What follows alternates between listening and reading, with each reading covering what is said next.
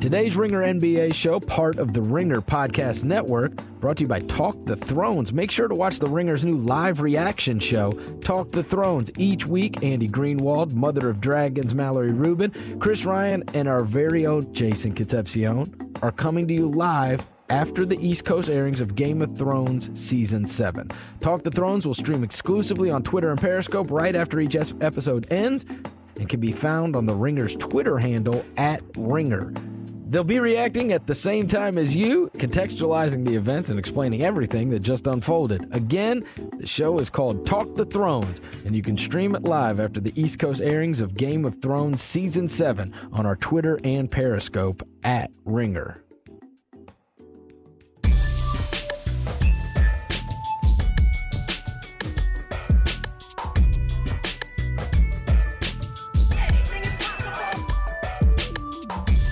Welcome to the Ringer NBA show. I'm Chris Vernon, and joining me as he does every week from TheRinger.com is Kevin O'Connor, a.k.a.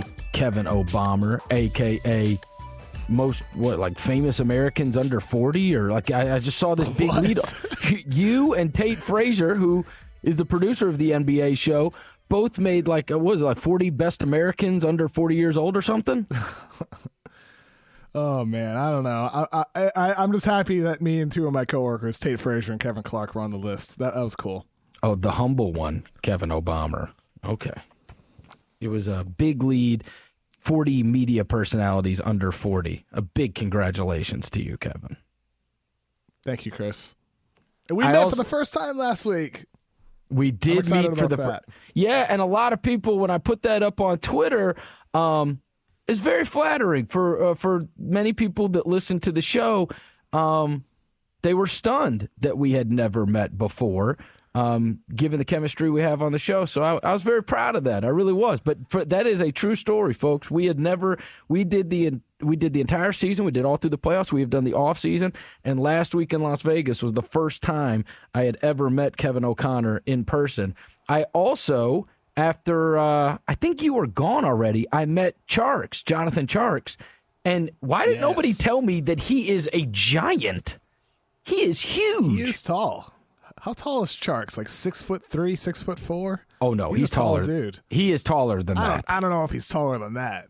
Oh yes. I'm gonna have to send him a message during this podcast and ask him how tall he is, and I'll let you know if I hear back. And now I'm short, but he's really, really tall.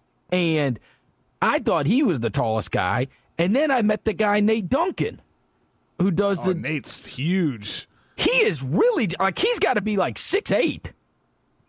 He is huge. He's bigger than half the basketball players.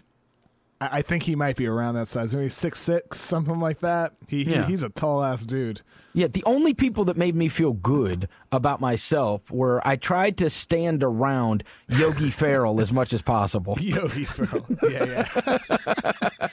Didn't see Isaiah Thomas or Nate Robinson strolling through, though. Oh, no. In fact, Isaiah Thomas was there and was with Floyd Mayweather. And yeah. I don't think I was there that day. Very shocking to see both of them. You realize how tiny Floyd really is. He is tiny. And he is very jarring because you're used to, boxers, and obviously he doesn't look tiny in the ring. He's fighting guys of like size and everything's so up close. But when you see him up close, he is a tiny person.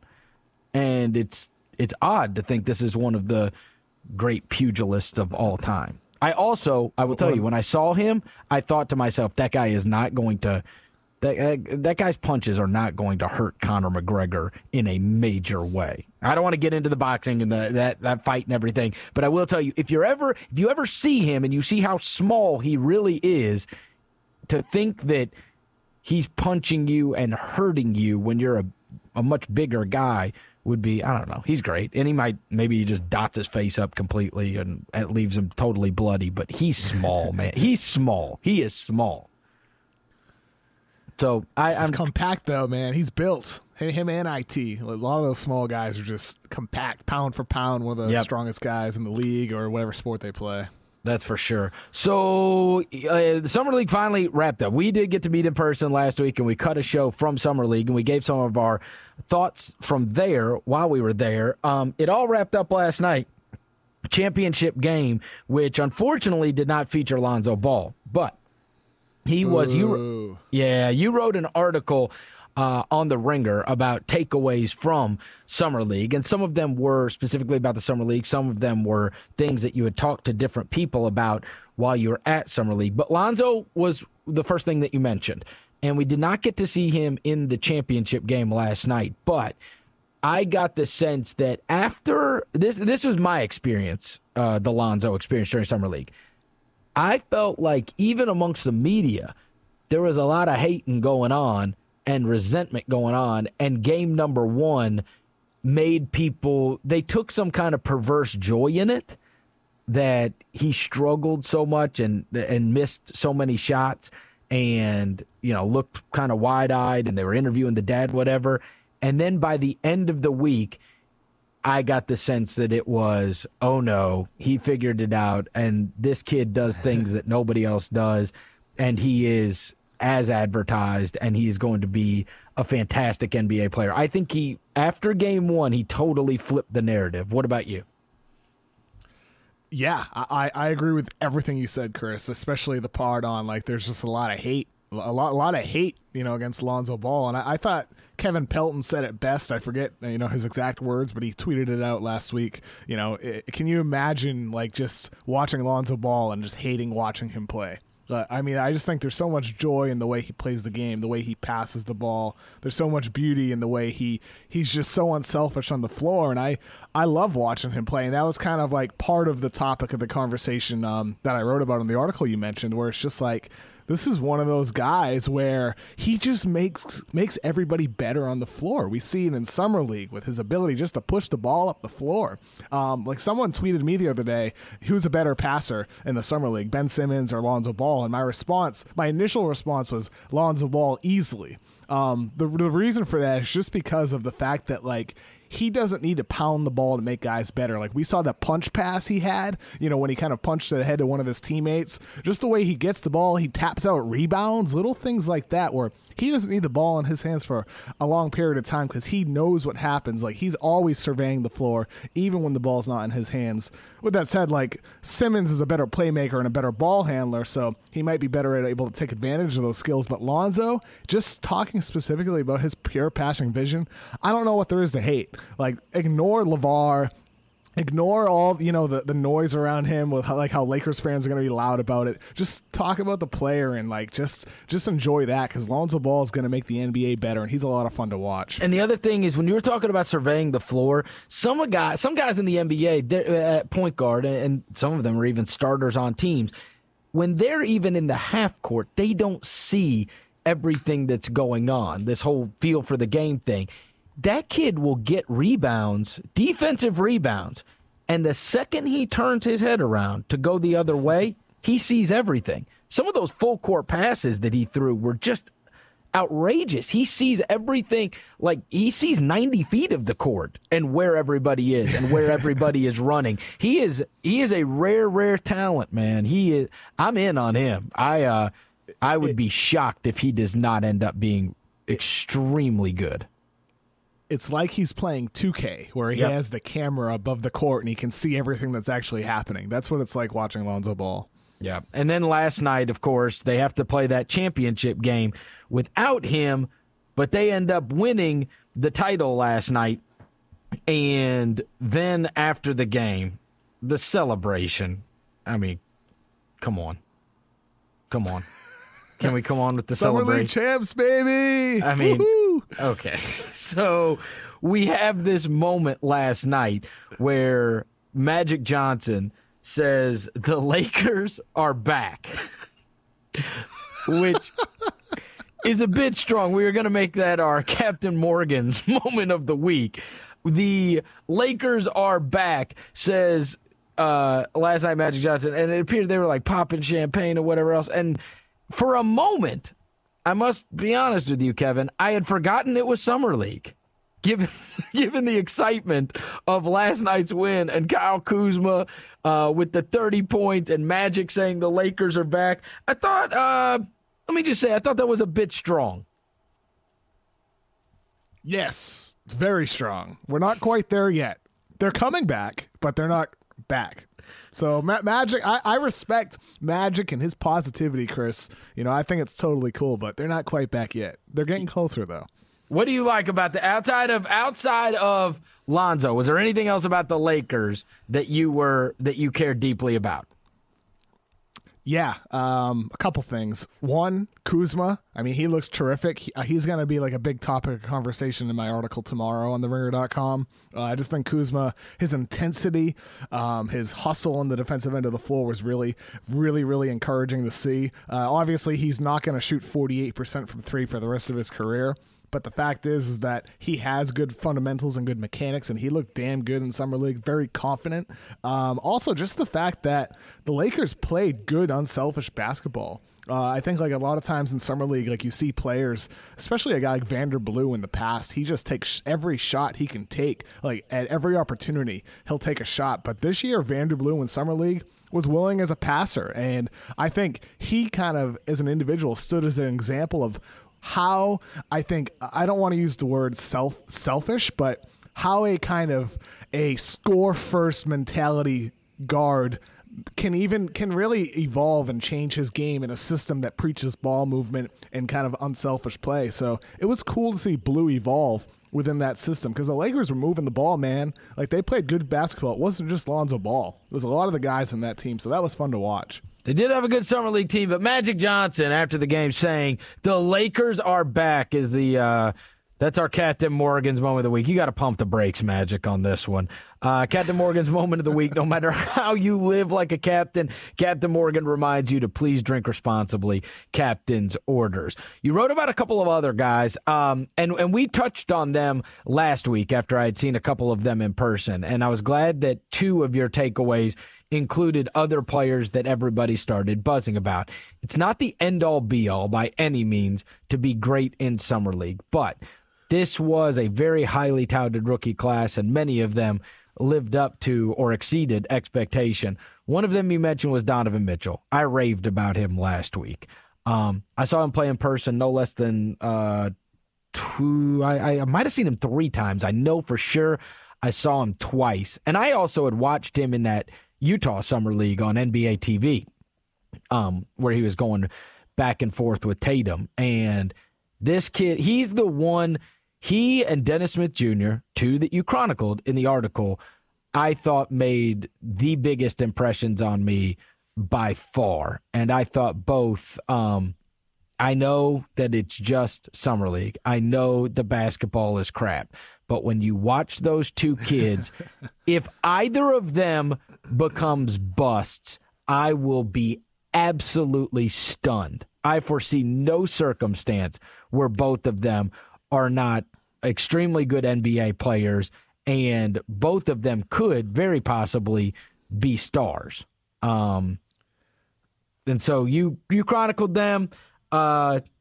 Is there anybody else? I mean, is there anybody when you were writing this that you're thinking, who are the players I really want to mention, or was it just totally clear cut? Obviously, you got to talk about Lonzo, but those other two, Mitchell and Smith, are the ones.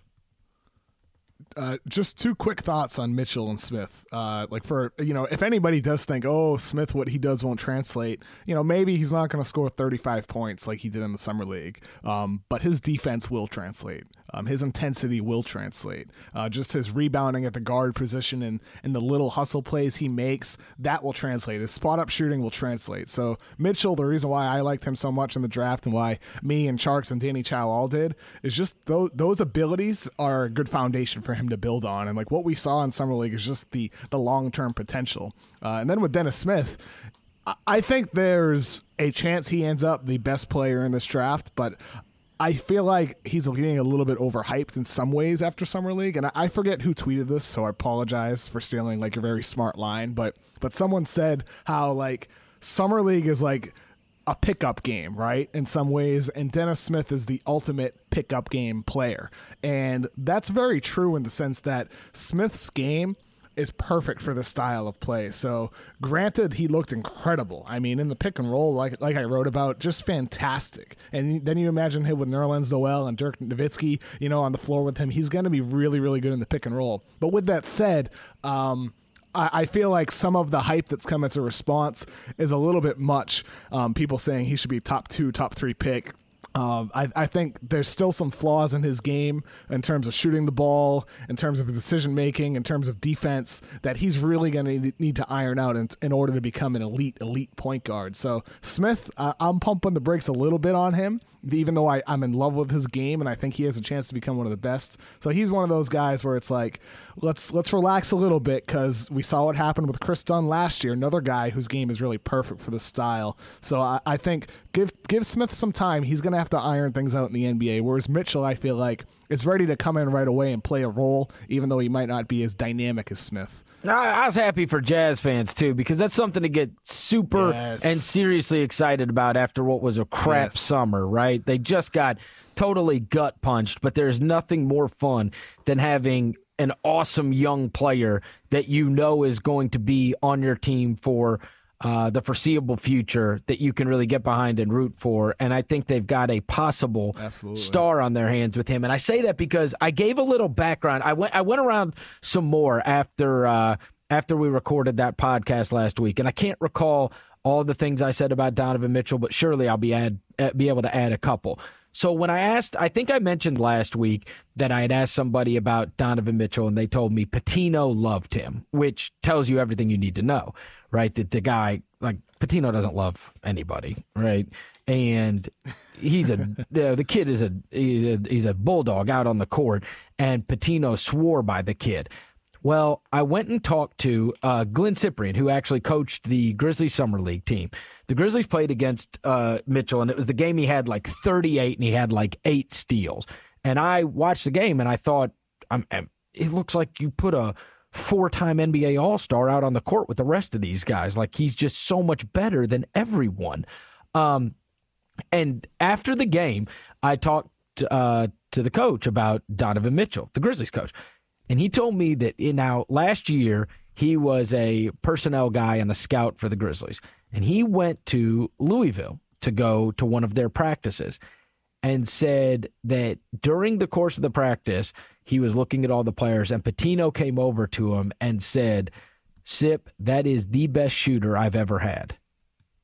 And he said he almost fell over. Now think about everybody that's played for Rick Pitino. Everybody. I mean, you're talking about NBA, college, guys like Jamal Mashburn, Paul Pierce, whatever. He said that kid is the best shooter I've had.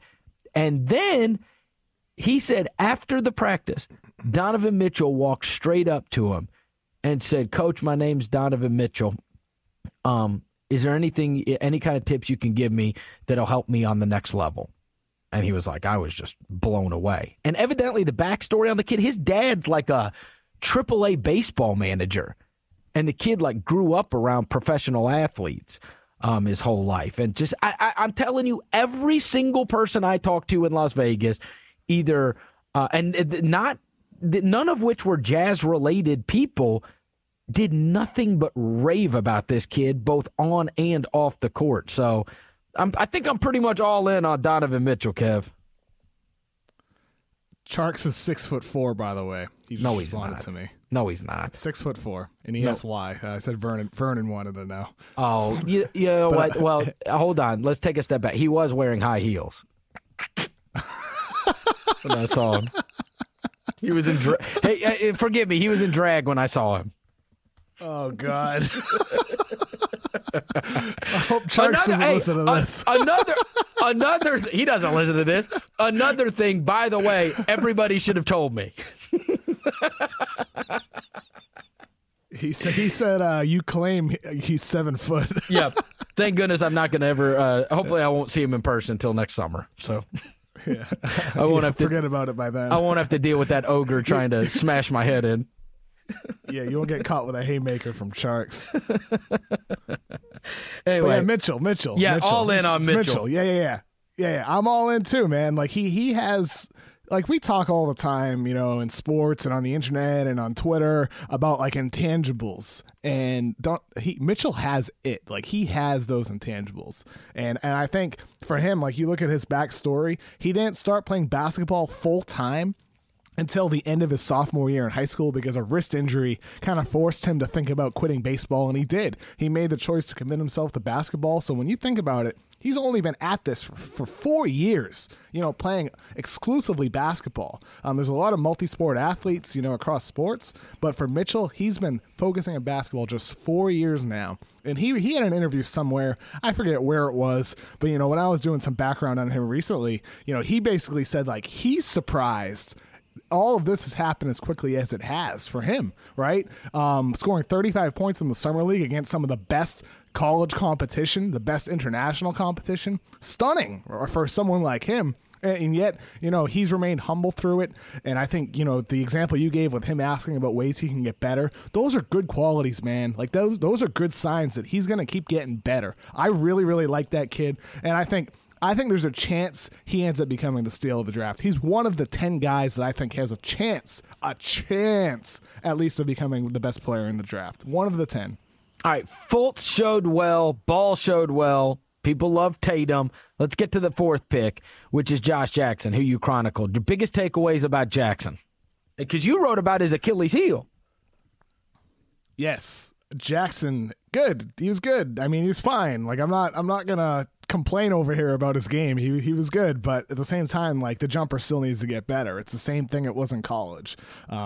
There's no other way to put it. The jumper needs to get better for him to really take advantage of the rest of his skills. So spot up shooting off the dribble, free throw shooting, it all needs to get better. One of the things I wrote about is he changed his free throw routine. Like he kind of moves his left foot backwards before he shoots. It's something I remember Paul Pierce did in the past. It's something LeBron James has done before, shifting the left foot back and then moving it forward before shooting. It's not something he did in college, but at the same time, his actual form, like when he brings the ball up and releases it, that hasn't changed at all.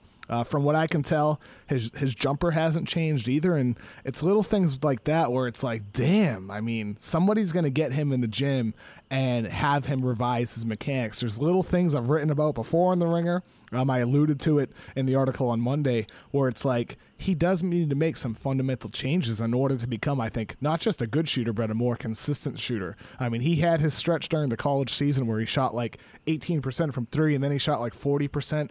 I still think that was just small sample size, a hot streak. I don't think it was real. And I'm a little bit worried about his shot, especially in the early years of his career. He needs to get better. It's really simple as that. Like maybe he will, and I hope he does, but there's no denying that he needs to make massive strides as a shooter. A little reminiscent of two guys that I really, really like, and he may be a little better shooter than them, but I really, really like. They bring the tenaciousness and that dog to the fight in the games, but it's been the shooting that has, much like you have said, two guys like that, Kid Gilchrist and Justice Winslow. Over the course of the past 5-6 years, those are two guys that I remember, like, they're never going to be crappy, ever.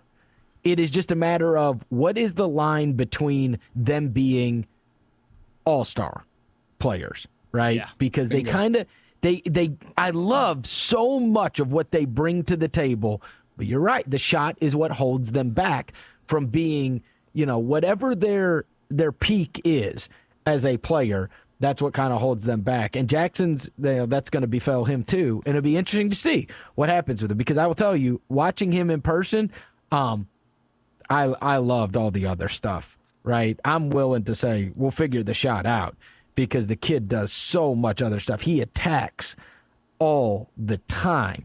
And at worst, he has all the goods to be an elite level lockdown defender. It was funny. I watched the Suns, and he stands out. He did not have that great of a game, but he's just got so many tools, and he's so good with the ball at his size that I really foresee great things from him. The other kid on his team, though, and I don't know what your opinion was. I'd have to go back and look coming out of the draft. The kid they took last year, Marquise Chris, he was awful. I mean, He looked heavy. He looked winded. Like, everything about it. Like, if you would have told me that kid was as high a draft pick as he was, and that, people really, they projected him to be something very, very special. Maybe I just went to the wrong game. Maybe it was just, I don't know, Summer League, and it was the third. Maybe it stayed out all night before, but he didn't stay out and gain 20 pounds. I'm telling you, he looked out of shape. It was bad, man. Like, I'm sorry, but I'm telling you, I'm relaying this. I was at these games. These are the observations you have. What we do is overreact to Summer League, but I was so out on him after watching him in person, and I honestly, I did not recognize him at first. He has changed his body for the worse. Did you see him, Chris? Yeah. Yep. You would like a guy in his second year to look better, not the same or worse, and Chris didn't look great. And like the big problem with Chris is like he still fouls way too much. I mean, that was an issue for him in school at Washington as a freshman. And so when he was fouling like out of games for the Huskies, you'd say, okay, yeah, he's just 18, he'll get better. But then last year with the Suns, he's still fouling a lot. He's still fouling a lot now in the summer league. So it's like, he's still only 20, right? I believe he might have just turned 20, maybe even this month or last month, something like that. So he's still really young. But at the same time, it's like, that's something where like you need to be on the floor in order to get minutes. You need to be in order to get minutes. You need minutes to develop. So it's like for him, he needs to be available and playing consistently and playing, I think, smart. And for him, like we haven't seen that a whole lot. Wasn't he like a mega athlete? He oozes potential though, man. But yeah, he's an elite athlete. Yeah, he was a mega dude. I'm telling you, that athleticism was not there. Maybe a little too much partying. Who knows? I mean, I didn't see many Suns games there. I believe I might have only seen like one or maybe 1.5, something like that. But you saw him up close against the Grizzlies. So look, man, like he's an athlete. I mean, like even if he's out of shape right now, when he's in shape, I mean that dude can really explode.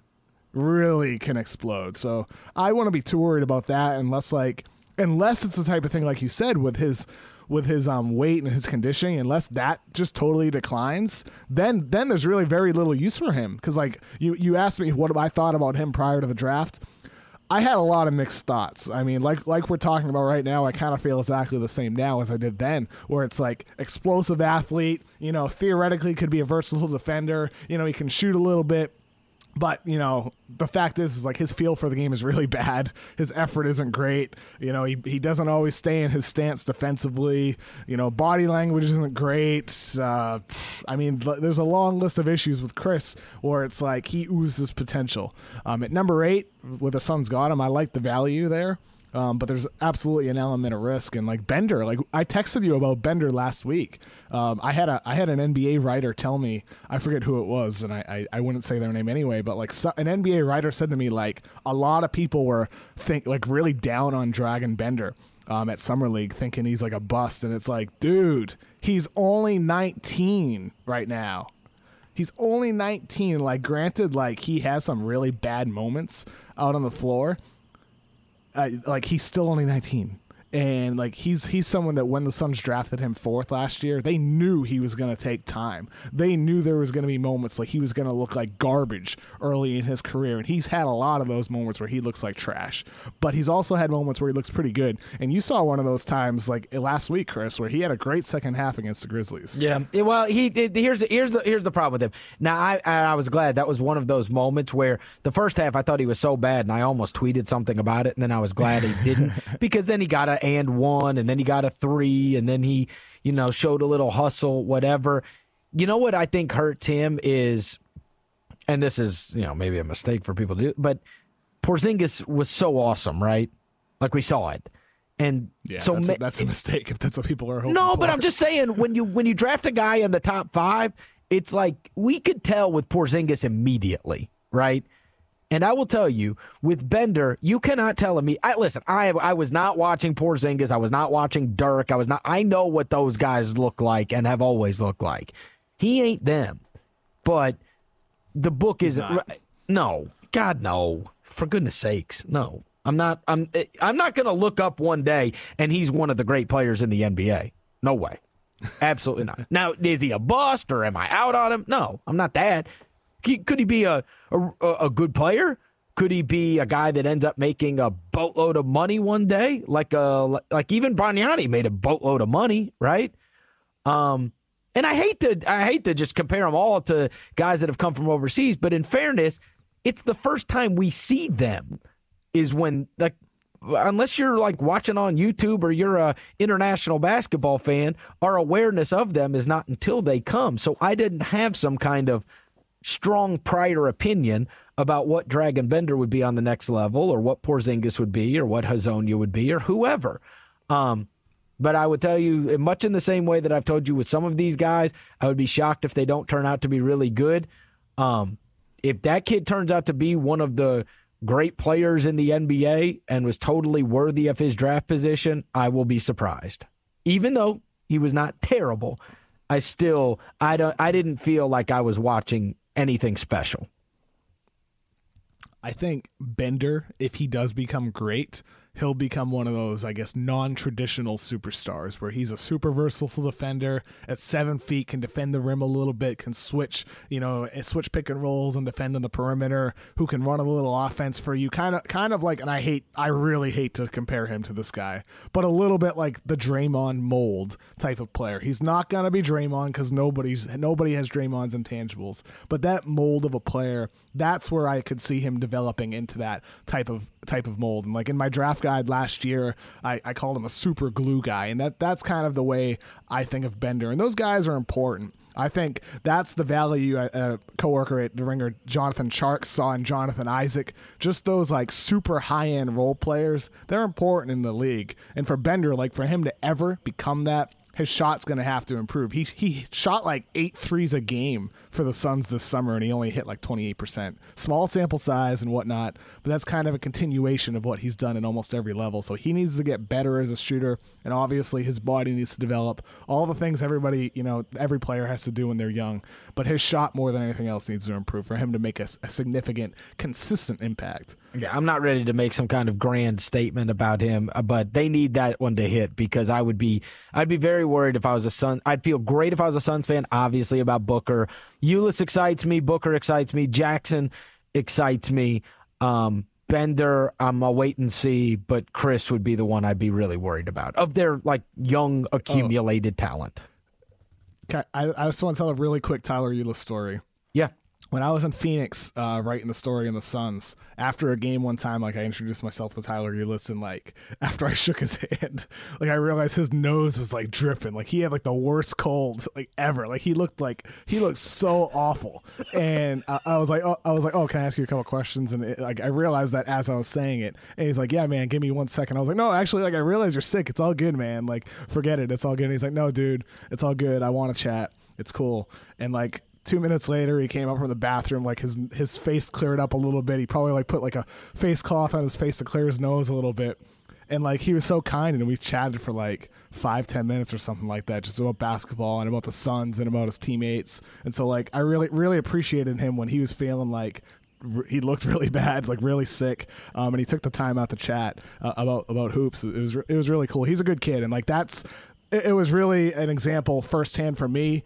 For everything you hear about him as a leader, as a high character guy to have in your locker room. And granted, he's only 21. He's so young. He is somebody that I think improves your locker room, especially on a young team like that. Ulis is someone who could be important for the Suns moving forward, regardless of how the guys we already mentioned develop as players. He's a really good guy and a really good player. And he and all these little guys owe a tremendous debt of gratitude to Isaiah. No, they do. They owe so much to Isaiah Thomas. Isaiah Thomas changed. Yeah. He really changed the perception. Those old school guys just, there ain't anybody that looks like him. And obviously the bar of being Isaiah Thomas and one of the top 2 or 3 scorers in the NBA is too high. But they were discriminated against, for better or worse, right? For many, many years. And now is not the wrong time to be a guy under 6 foot. They will give you a chance now where very few got that opportunity for so long. He's one of the most significant short people of our time. Isaiah Thomas, Kevin, is what I'm trying to say. Right behind you, Chris. Yeah, Behind you. Right by me. You're number one. I can't wait till the big leads list comes out of short. I tell you this, I got a big competition. The tall media members are the ones that stand out. Short media members, man. I'm going to have like mad competition. Big There's time. a lot of tall people out there, man. Not in the media. It's true what they say about tall people, find a lot of success and rise up in power. It's the truth, man. That's what I knew it. I knew that's why Charks has his job. He's tall. And he knows about basketball too. Yeah. But it's because he's tall. Yeah. Anybody else lower in the draft since we talked about the guys that really made impressions on us while we were out at Summer League? Anybody else a little bit lower that you cared about? Mine was actually the pick after Donovan was the kid from the Heat. I really liked Bam Adebayo. Bam.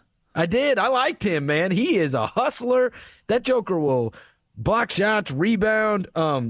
He's never going to be like some kind of 10-time All-Star, but he's going to help people win games for sure. I liked him a lot. Me too. Adebayo is like really cool player. Really cool to see him, really, I think, burst onto the scene and really catch a lot of people's eyes in Summer League. I like him a ton. I believe Danny Chow and the Ringer might have had him ranked highly as well. I'm a big Bam fan. Two guys I'll be writing about for tomorrow that stuck out. Besides Kuzma, he's going to be kind of the focus of the article, but Jordan Bell and Shemi Ojale. Ojale drafted 37th by the Celtics, and Bell drafted 38th by the Warriors after they traded $3.5 million in cash consideration to the Chicago Bulls for Bell.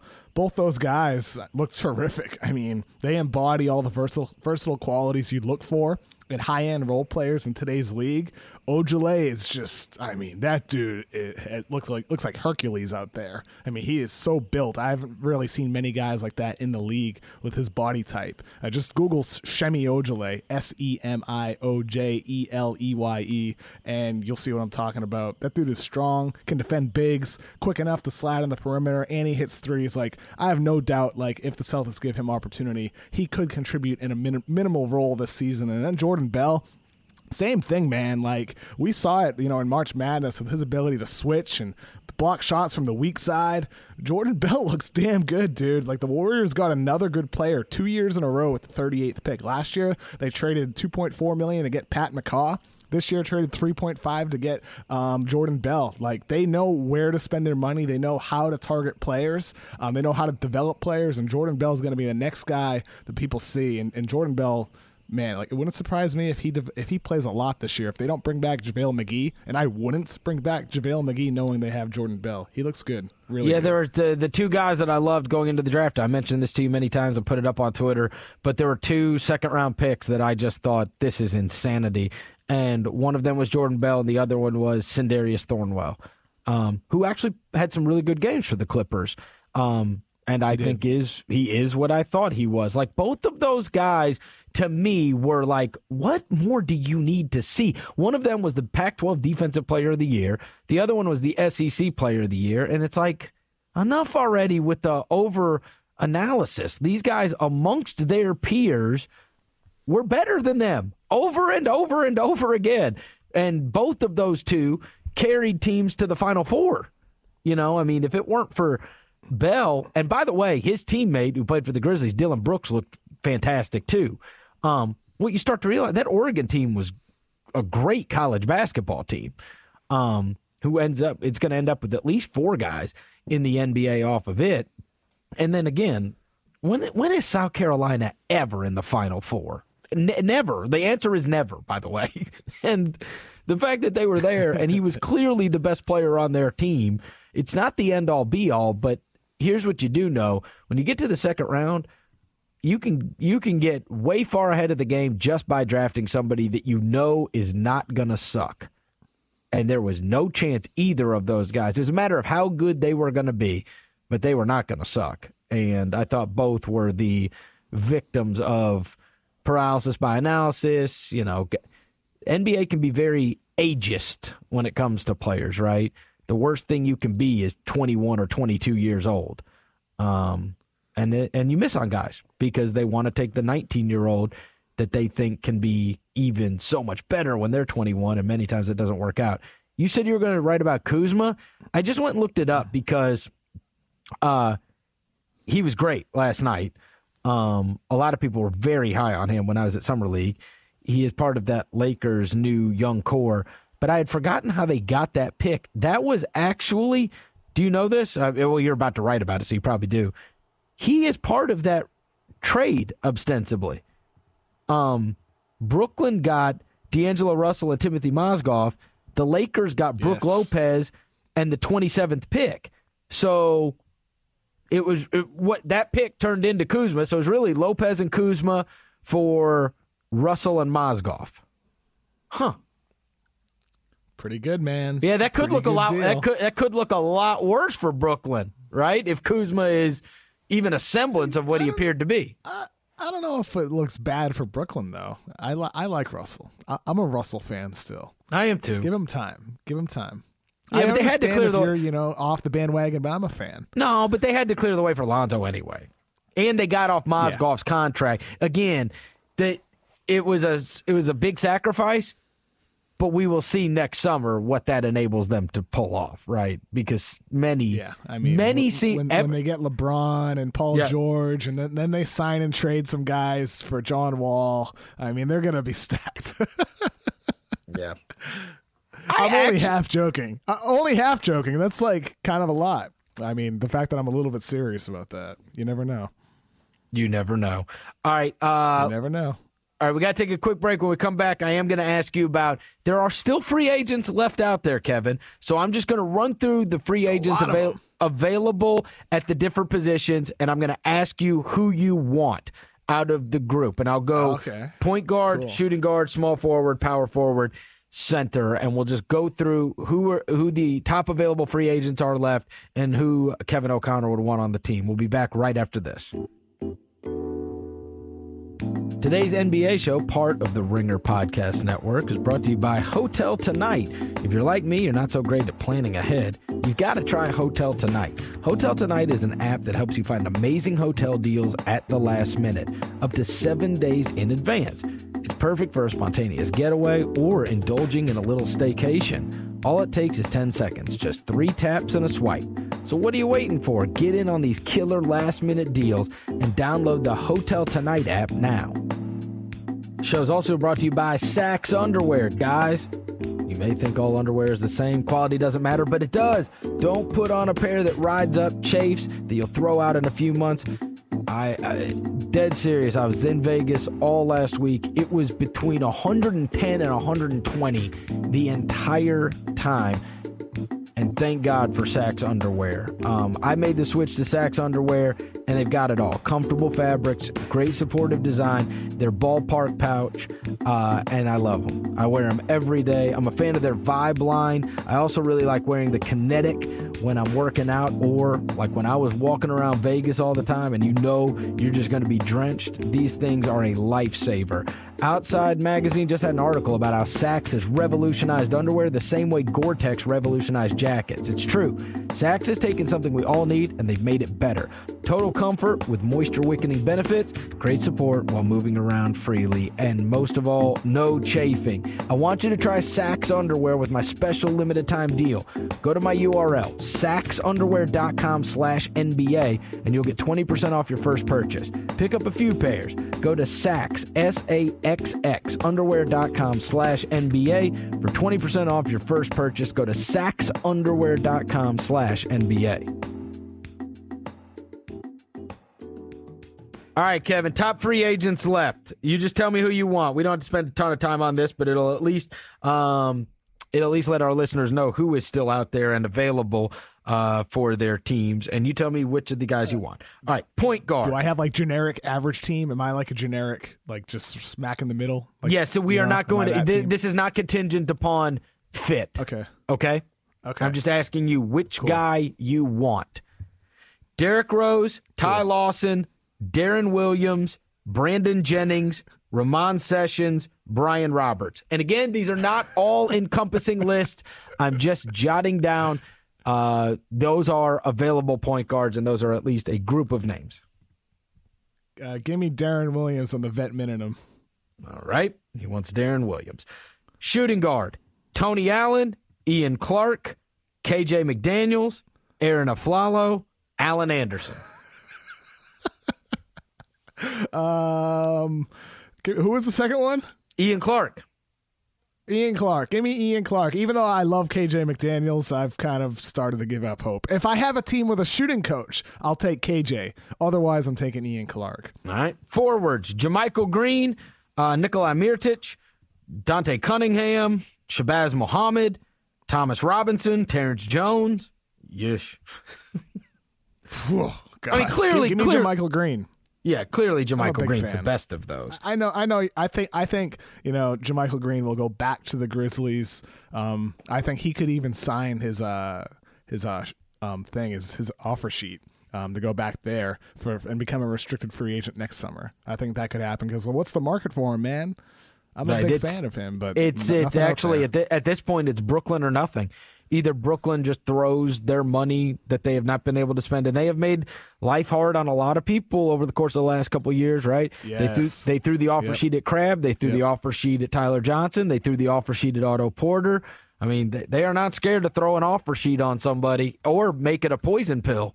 So it's either who knows? Yeah, it's either Brooklyn or nothing. I mean, that's the leverage because everybody else is pretty well out of money. Atlanta just spent theirs, and Phoenix says they want to keep their money open. So it's really Brooklyn or the Grizzlies, I would think, for JaMychal Green. Yeah, I would think. I think he might just end up signing that qualifying offer. We'll see what happens, though. That's interesting. Yeah, the market went against him for sure. But the Grizzlies have to retain him after losing Zach Randolph. They have no other money or power forwards. Mm-hmm. They have to. Need a starter. Center, Nerlens Noel. Are we even going to count him? I mean, Dallas is just going to re-up on him, right? You would think, but what's taking so long? I mean, I think what Dallas is probably doing, and I guess this is smart, maybe not though, is just wait for a big offer sheet to come in, and if it comes in, match it. If it doesn't, well, then maybe you have leverage to give him a little bit less than perhaps what he was hoping for going into the summer. That's what I think. I could be totally wrong there. I'm not sure. I'm just guessing, but I think that's logically what could be happening with Noel. These other names are kind of meh. Mason Plumlee, Powell, Alex Len, JaVale McGee. I mean, these are not. What do you think? What did Powell opt out of? I mean, is he going to make that back, or was that right? Remember Powell opted out of his contract, and he's just kind of hanging out there million. Now, huh? Yeah, like $16 million or something like that, I guess, or something along those lines. I guess reportedly, Woj reported today that they're working to finalize a deal. So we'll see what happens with that. Maybe he'll get more years instead of, who knows, instead of the $30 million over 2 years. I'm not sure exactly, but it was an odd thing when it happened during a busy week with rumors and all that stuff and trades and everything. So we'll see what happens. I think he'll be back with the Spurs, but I'm very, very, very interested to see what the money he gets. Yeah, I just went back and pulled back the story. This was the one that the AP put out. It said Gasol declined a $6 million option on Tuesday with the intent of signing a long-term deal with the Spurs so the franchise can gain some flexibility to hit the free agent market. Signed a 2-year deal last summer worth $30 million. And so, $16.2 million is what he opted out of. Yikes. Oof. Maybe he'll get 2 years, 8.1 per, something like that. I don't know. Who knows? Yeah, but I mean, then you're getting paid. Didn't you just say 8.1? Then you're getting paid. But I mean, yeah, but then you're getting paid the same. We see players take pay cuts a lot, though. Yeah, so Spurs. Maybe for him, he's like, oh, yeah, look at my net worth. I'm feeling pretty good. Like, maybe I can take a little bit less money to allow them to do other things. You see Spurs take pay cuts a lot. Don't. That's who you see take pay cuts. Sure. Yeah, you see Kevin Durant, too. You see guys in other sports, Tom Brady. David West. Not a lot. The list is short. Put it that way. Yeah. How much do you think Pau Gasol has made? I actually have it open right now, so this is like cheating. Did too. $187,449,761.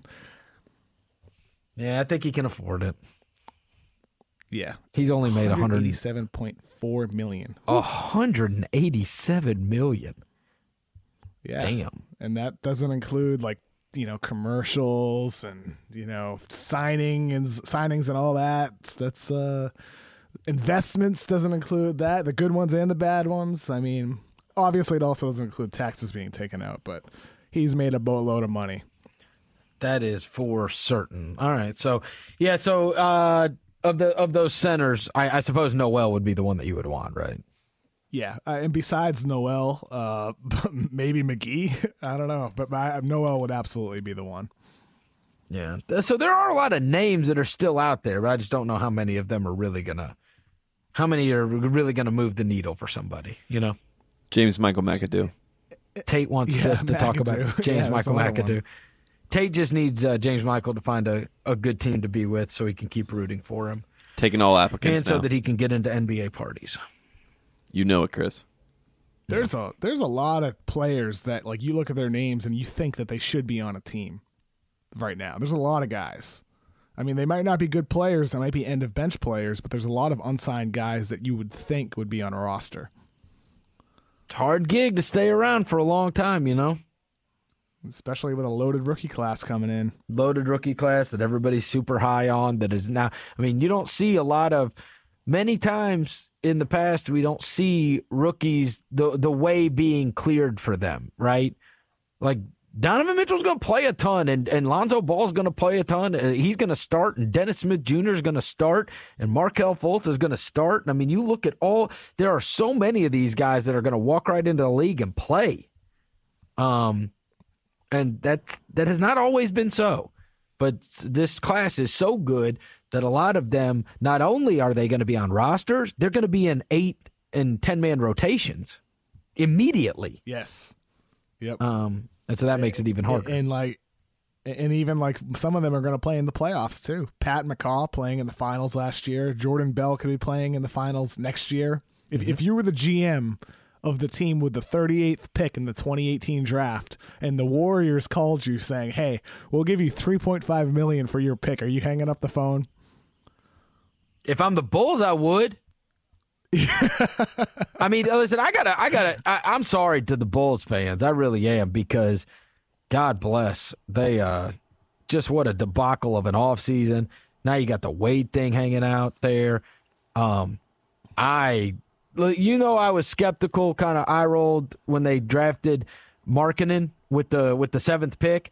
And part of that was just compounded by the fact that it was the Jimmy Butler deal, right? Like, if you took somebody at 7 that I could foresee becoming a big star, it's possible. So it's possible that, to me, that Malik Monk could be a big star. It's possible that Dennis Smith could be a big star. It's possible that Donovan Mitchell could be a big star or whatever, right? It is impossible to me to believe that Markkanen's going to be a big star. So the fact that was the deal, and with the 7th pick, that's what they used it on, and nothing at Summer League changed my mind. In fact, it confirmed it even more. There is no chance Lauri Markkanen is ever going to be an NBA All-Star. None. Now somebody's going to... I would say that's bold, but it's not that bold. No. I'm totally right there with you. No, I think he's going to be he could be Ryan Anderson. He could be Channing Frye, and that's a quality player. But you're talking about, the type of player you want with the number 7 pick. He ain't it. Channing Frye. He could be Channing Frye. I think you said it all, Kev. I think you said it all.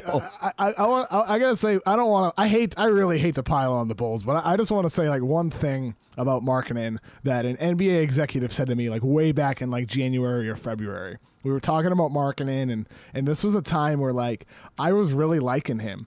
And I guess this conversation kind of it gave me some clarity in terms of a different perspective with Markkanen. In terms of his rebounding, him rebounding like a guard, him defending, not very well at all. And one of the things the executive said was he doesn't think Markkanen is as good of a shooter as people think he is. He shoots 83% from the line, 43% from 3 in college. But his point was very interesting, and we might have started to see this a little bit in Summer League. he thinks his release is a little bit too low, where he's going to have shots contested easily, where he could have a poor percentage when contested, only good when open. And I'm very curious to see if he does shoot at a lower rate than people think. I personally think his shot's fine, just in my assessment. But this guy I chatted with is a hell of a lot smarter with me, has been doing this a lot longer than any of us have. So I'm curious to see how his three-point percentage develops over his rookie season with the Bulls and over the early stage of his career, because his release is a little bit low. He's got a flamethrower three-point shot, but that's something just to watch for, just a thought to have in your mind as the season approaches. Final thoughts. After I left Summer League, we got this downtime here for a while. Inevitably, some of these free agents are going to be added to teams and rosters will start to take complete form. But I got very, very excited about next basketball season after seeing all of that young talent on display in Las Vegas. It was my first time there. I know it was your first time there. But I do think though the basketball is not great, and you can't maybe we'll get burned on making some sweeping judgments from what we saw there, just given the circumstances of the games and the rosters and whatever else. But I do think that this was a very loaded group of young talent that next year is going to be littered throughout highlight packages, etc. They are fun to watch, man. They are really. Jackson's fun. Fox is fun. Ball is fun. Dennis Smith is fun. Fultz is fun. These aren't just like good basketball players. These are like super entertaining basketball players. So I think that's what I think that's like the biggest thought I had leaving there was I'm pretty excited about next year because these kids not only do a lot of them have a chance to be great, they're fun watch. Even in those shitty summer league games, they were fun to watch. I think you nailed it, Chris. That's my big takeaway. Prior to the drafts, one talent evaluator I chatted with compared the draft to 1999, a draft where in the top 10 there was only one bust. Brian Colangelo said prior to the draft that there's 5 or 6, quote, surefire all-stars. I'm with him, and I think that's the truth. I know a lot of people are going to respond saying, oh, it's just it's hyperbolic statements, it's just summer league.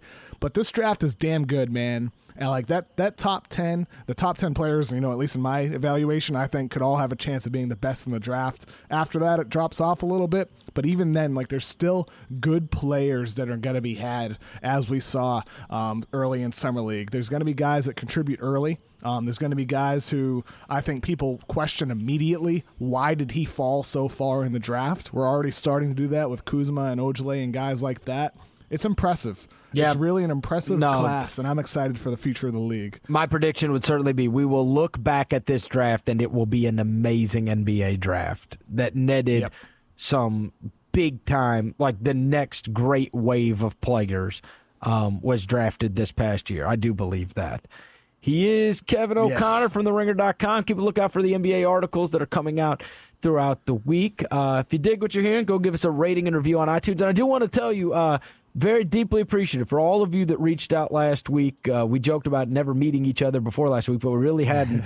And we got great response from so many people about listening to the show throughout the year, being surprised that we had never met in person. And for those of you that have gone and given us a 5-star rating and review on iTunes, we are forever indebted to you and greatly appreciate it because that stuff does matter, and it certainly helps us with the podcast and grow the podcast. So a big thank you. I'm never the guy that writes reviews for anything, so for those of you that have gone and done it, I thank you a lot, as does Kevin, and thanks for listening to us. We'll still be knocking stuff out. We'll still keep I think we're still doing the pod every week, so we'll have to come up with something else to talk about. Hell yeah. I'm excited about it, Chris. My man. Thanks, Kevin. Thanks, Chris. That was fun. It's going to do it for another Ringer NBA show. We will catch up with you next week.